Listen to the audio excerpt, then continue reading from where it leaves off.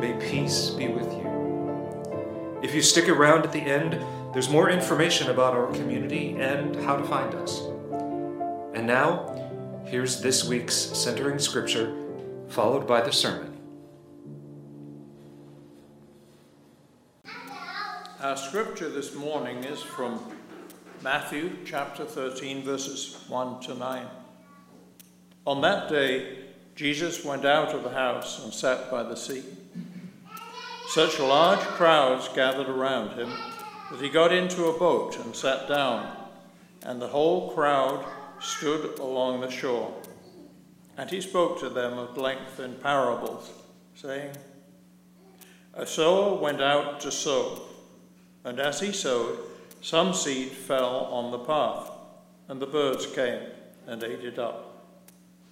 Some fell on rocky ground, where it had little soil. It sprang up at once because the soil was not deep, and when the sun rose, it was scorched, and it withered for lack of roots. Some seed fell among thorns, and thorns grew up and choked it. But some seed fell on rich soil and produced fruit, 100 or 60 or 30-fold. Whoever has ears ought to hear.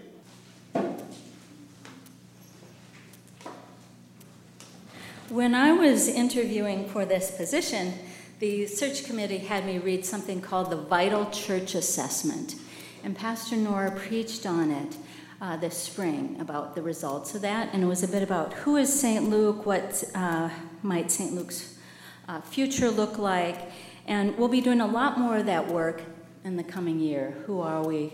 What makes sense? Where are our future missions?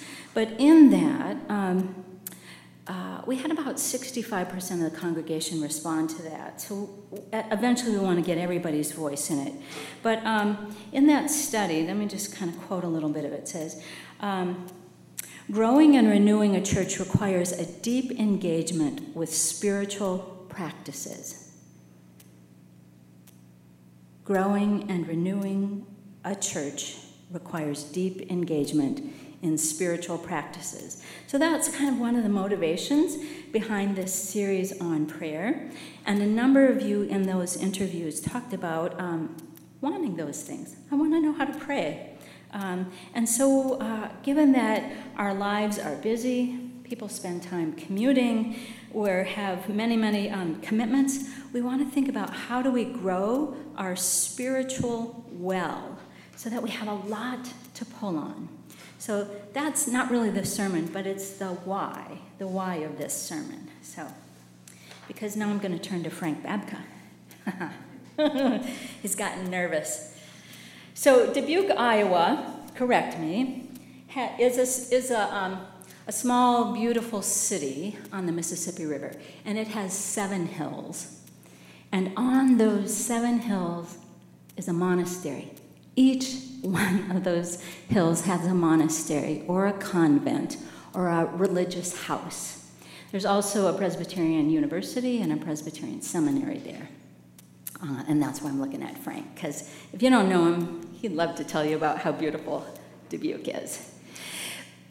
On the Mississippi side of crossing over is a women's religious community called Sinsinawa, or Sinsinawa, depending on how you pronounce it. I think it depends on which side of the river you live. Sinsinawa. The Sinsinawa Dominicans are the kind of women that St. Lukers would love.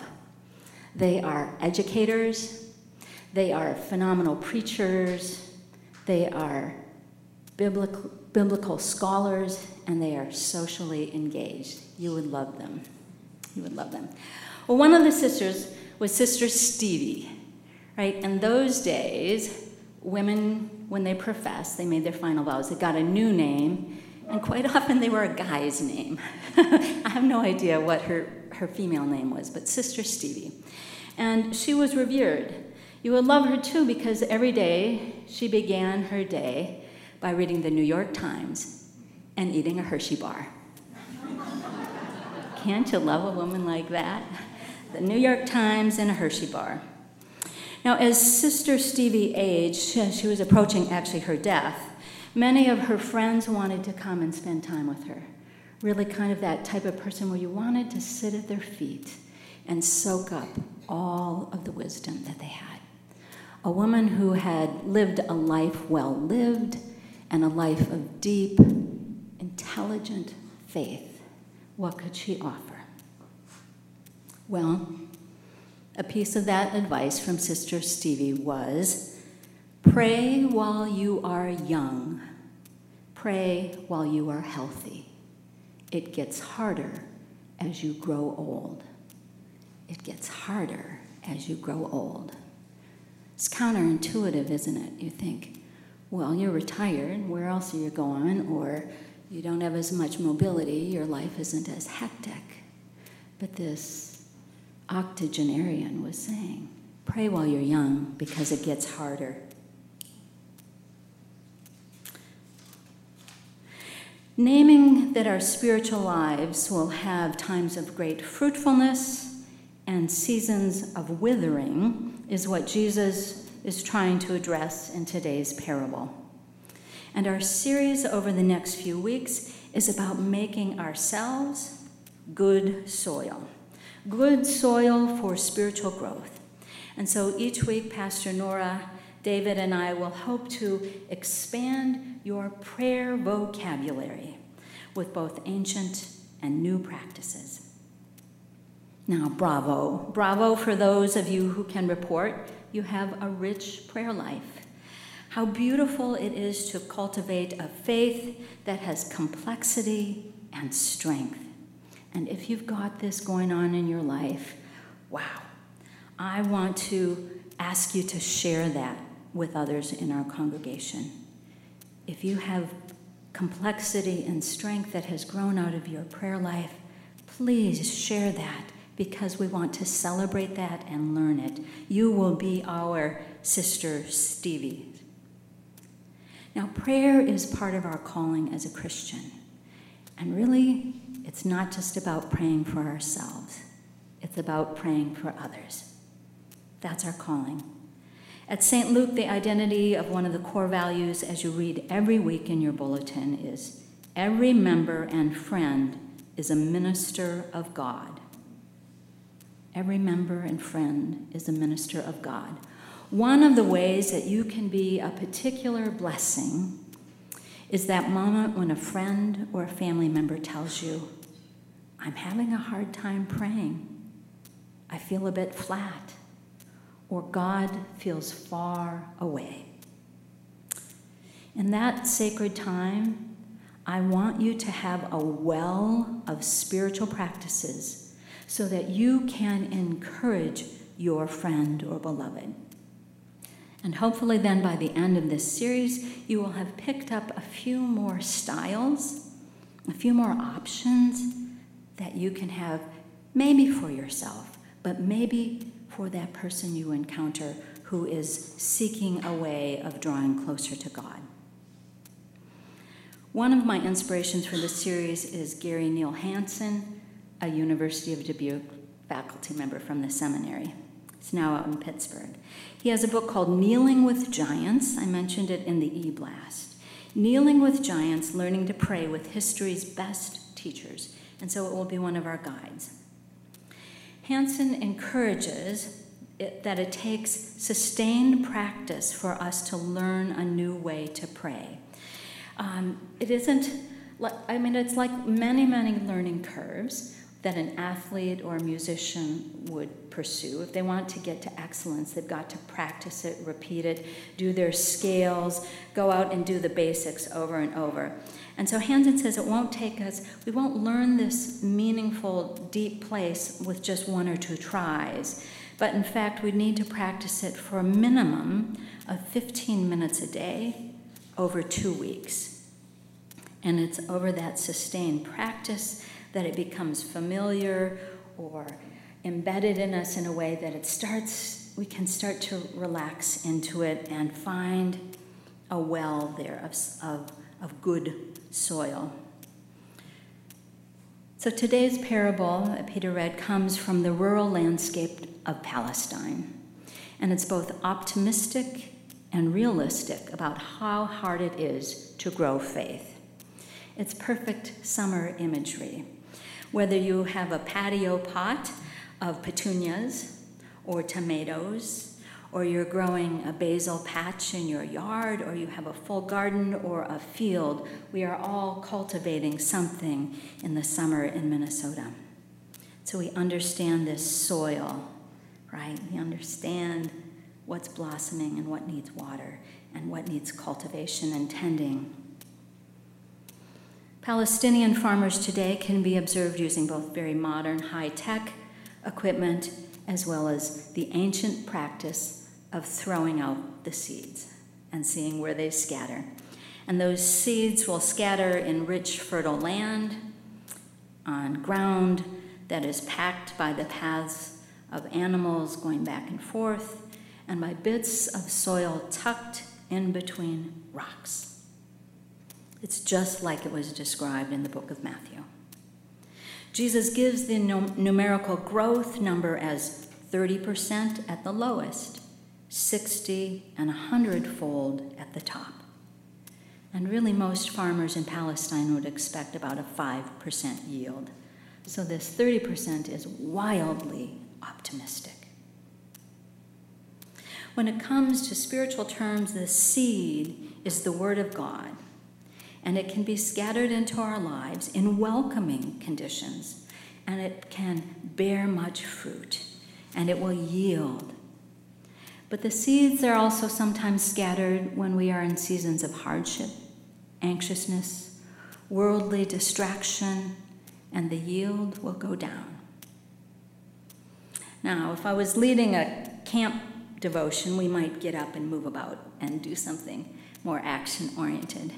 But we'll do that another time, maybe when we're on retreat, or I feel a little bit more comfortable being silly. So instead, what I want to do with us today is to take us to a Latin practice called Lectio Divina. Any of you familiar with it? Heard of Yes, there are a few hands going up. Lectio Divina, a prayer practice as old as the 6th century, even prior to the monk Saint Benedict, and it translates to divine reading. It is fitting because this prayer practice is one of listening to the scripture with the ear of our heart. It's a phrase that Benedict uses a lot.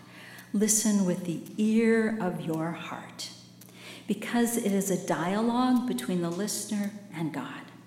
We are trying to use our whole self, our memories, our desires, our past life experience. And so we listen, we respond, we rest into the Word of God.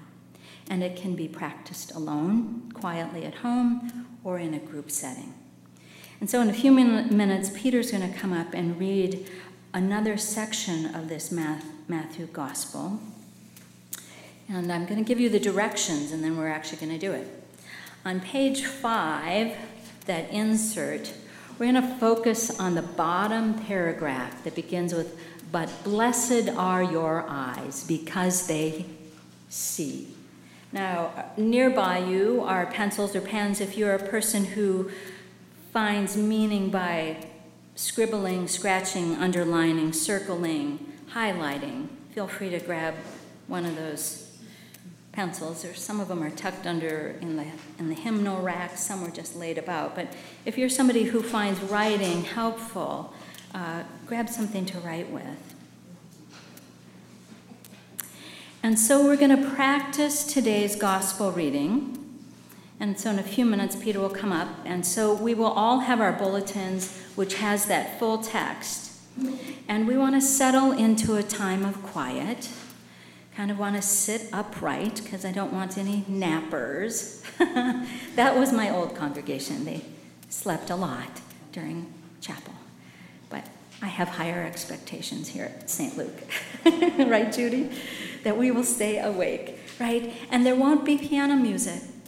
David's a beautiful pianist, but we're going to do this quietly. And we won't chat, we won't visit, we won't compare notes. This is really a very private time of listening and reflecting. So, on the first round, we'll ask Peter to come up. Let's see. You can hold your hands up if you don't want to, on your lap. That's another. And we're going to set aside our agendas, our worries, and our thoughts so that we might just attend to the text and give our sense of providence to God. I'm going to invite Peter to come and read through Blessed Are Your Eyes. For the first reading, we'll read it 3 times.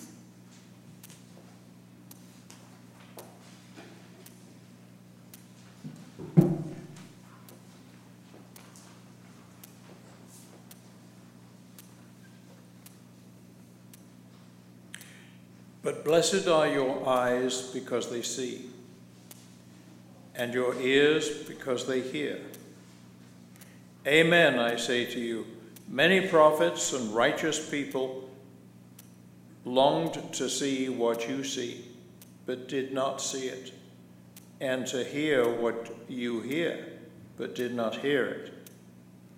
Hear then the parable of the sower. The seed sown on the path is the one who hears the word of God, word of the kingdom, without understanding it.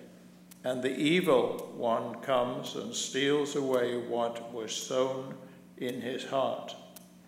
The seed sown on rocky ground is the one that hears the word and receives it at once with joy. But he has no root and lasts only for a time. When some tribulation or persecution comes because of the word, he immediately falls away. The seed sown among thorns is the one who hears the word, but then worldly anxiety and the lure of riches choke the word, and it bears no fruit. But the seed sown on rich soil is the one who hears the word and understands it, who indeed bears fruit and yields 100 or 60 or 30-fold.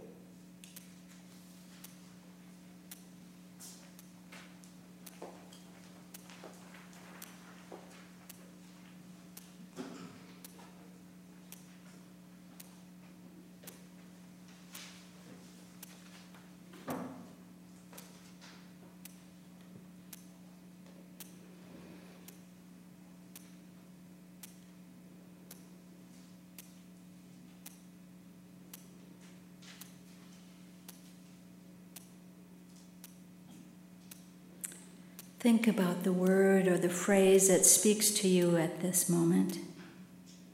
And we'll sit for a time, and then we'll read it a second time.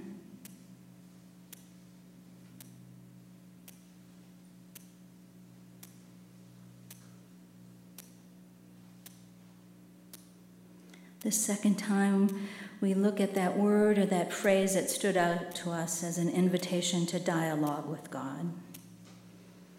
Let the phrase wash over you and permeate your thoughts and feelings.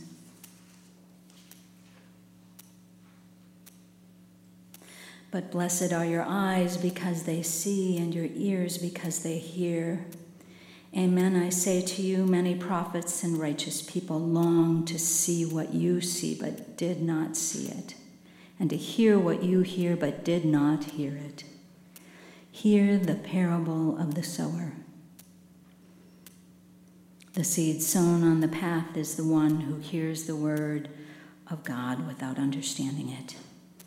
And the evil one comes and steals away what was sown in their heart.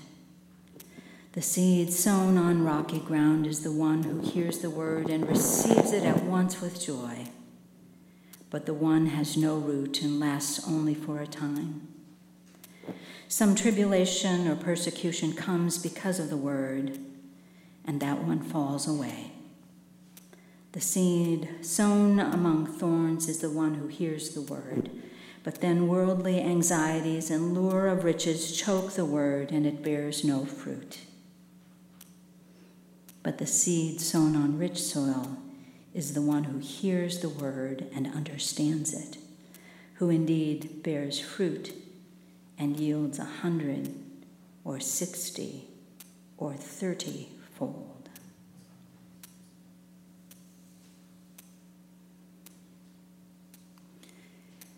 And finally, we contemplate reading it a third and final time just to ourselves.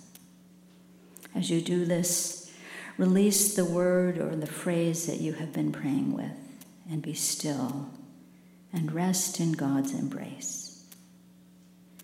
What gift has God given you to take away from this prayer? To what action might God be inviting you?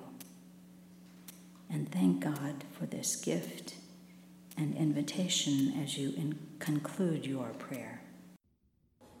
As a church located on Lakota land in Minnetonka, Minnesota, St. Luke is a joyful, inclusive, intergenerational, and compassionate community on a spiritual journey, seeking to do justice, make peace, and to walk humbly with God.